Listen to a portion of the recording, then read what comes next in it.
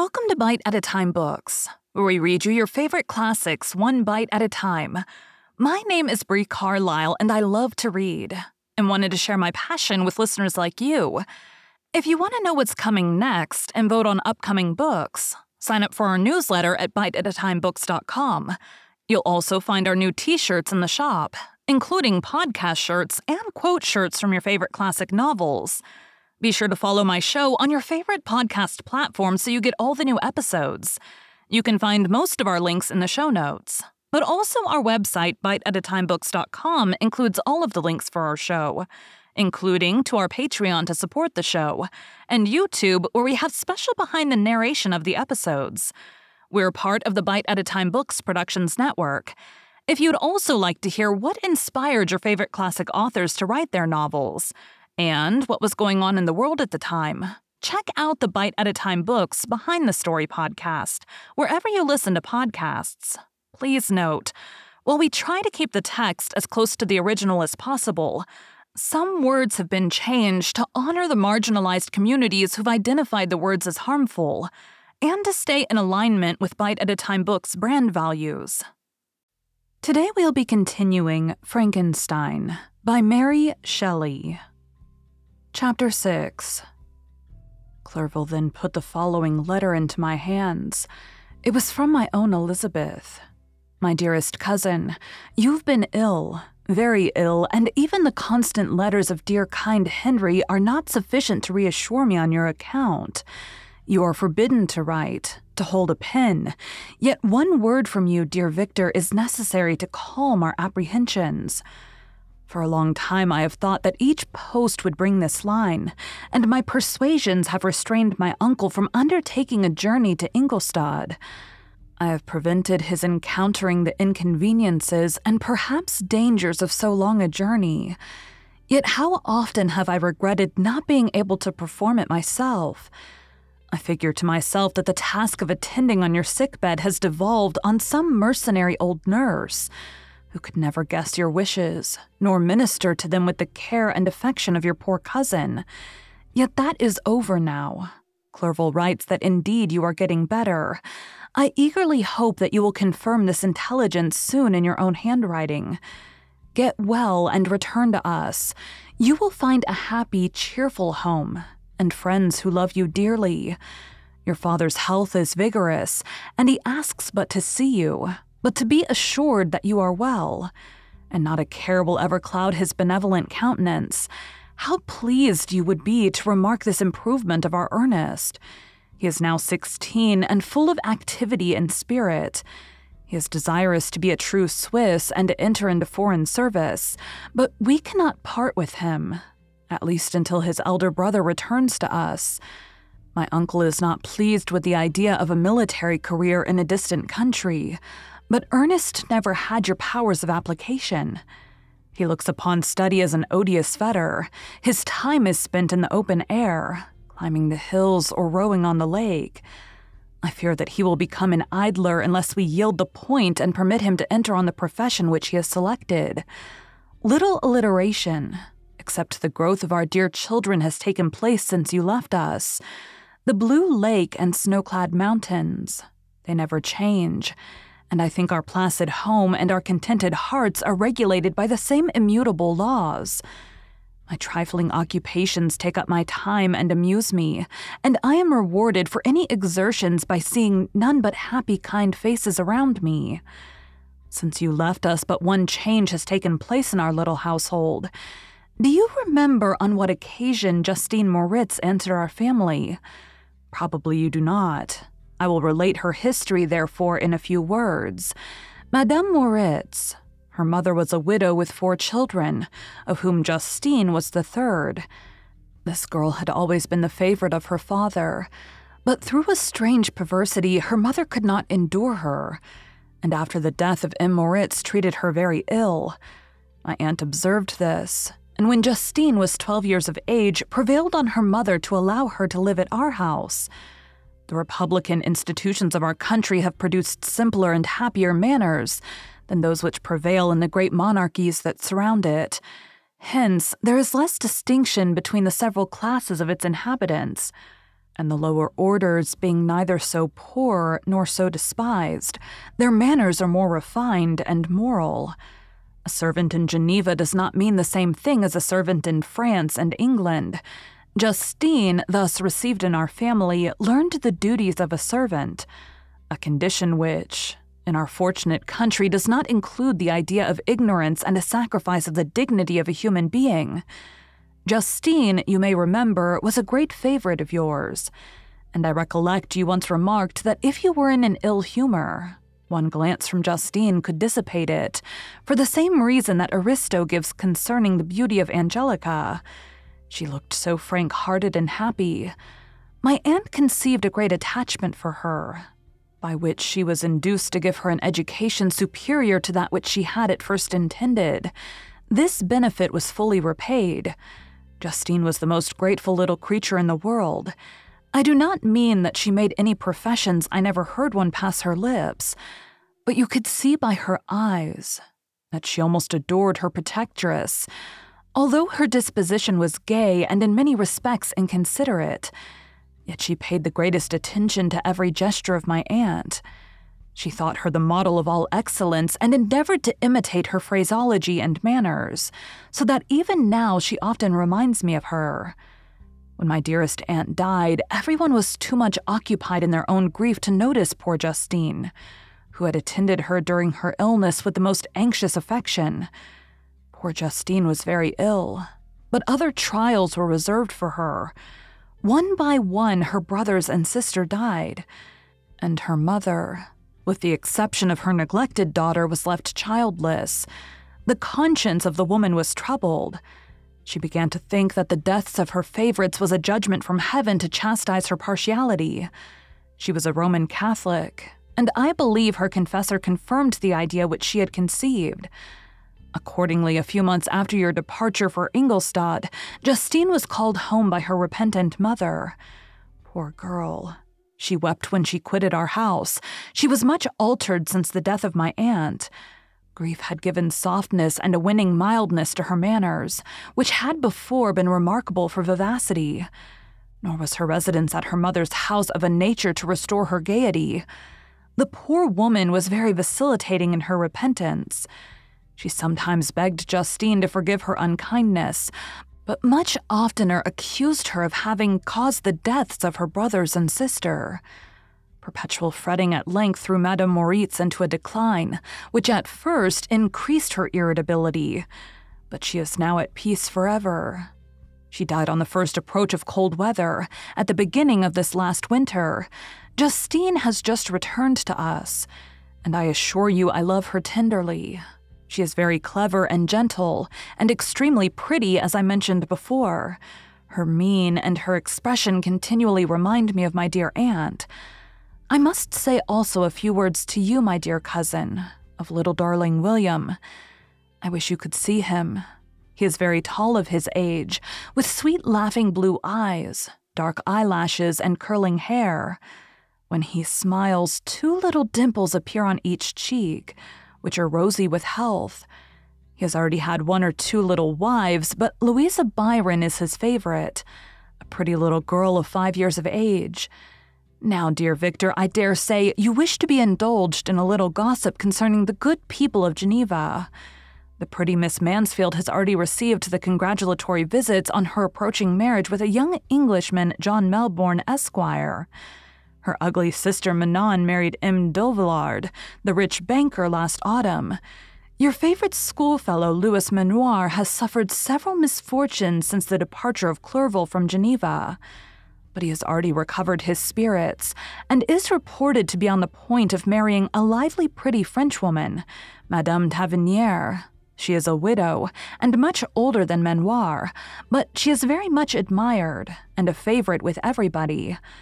I have written myself into better spirits, dear cousin, but my anxiety returns upon me as I conclude. Write, dearest Victor. 1 line, 1 word will be a blessing to us. 10,000 thanks to Henry for his kindness, his affection, and his many letters. We are sincerely grateful. Adieu, my cousin. Take care of yourself and, I entreat you, write. Elizabeth Lavenza. Geneva, March 18th, 1700. Dear, dear Elizabeth, I exclaimed when I had read her letter. I will write instantly and relieve them from the anxiety they must feel. I wrote, and this exertion greatly fatigued me, but my convalescence had commenced and proceeded regularly. In another fortnight, I was able to leave my chamber. One of my first duties on my recovery was to introduce Clerval to the several professors of the university. In doing this, I underwent a kind of rough usage, ill-befitting the wounds that my mind had sustained. Ever since the fatal night, the end of my labors and the beginning of my misfortunes, I had conceived a violent antipathy even to the name of natural philosophy. When I was otherwise quite restored to health, the sight of a chemical instrument would renew all the agony of my nervous symptoms. Henry saw this and had removed all my apparatus from my view. He had also changed my apartment, for he perceived that I had acquired a dislike for the room which had previously been my laboratory. But these cares of Clerval were made of no avail when I visited the professors. M. Waldman inflicted torture when he praised, with kindness and warmth, the astonishing progress I had made in the sciences. He soon perceived that I disliked the subject, but not guessing the real cause, he attributed my feelings to modesty, and changed the subject from my improvement to the science itself, with a desire, as I evidently saw, of drawing me out. What could I do? He meant to please, and he tormented me. I felt as if he had placed carefully, one by one in my view, those instruments which were to be afterwards used in putting me to a slow and cruel death. I writhed under his words, yet dared not exhibit the pain I felt. Clerval, whose eyes and feelings were always quick in discerning the sensations of others, declined the subject, alleging in excuse his total ignorance, and the conversation took a more general turn. I thanked my friend from my heart, but I did not speak. I saw plainly that he was surprised, but he never attempted to draw my secret from me. And although I loved him with a mixture of affection and reverence that knew no bounds, yet I could never persuade myself to confide in him that event which was so often present to my recollection, but which I feared the detail to another would only impress more deeply. M. Krempe was not equally docile, and in my condition at that time, of almost insupportable sensitiveness, his harsh, blunt encomiums gave me even more pain than the benevolent approbation of M. Waldman. "Damn the fellow," cried he. "Why, M. Clerval, I assure you he has outstripped us all. I stare if you please, but it is nevertheless true. A youngster who, but a few years ago, believed in Cornelius Agrippa as firmly as in the gospel, has now set himself at the head of the university. And if he is not soon pulled down, we shall all be out of countenance. I, continued he, observing my face expressive of suffering. M. Frankenstein is modest, an excellent quality in a young man. Young men should be diffident of themselves, you know, M. Clerval. I was myself when young, but that wears out in a very short time."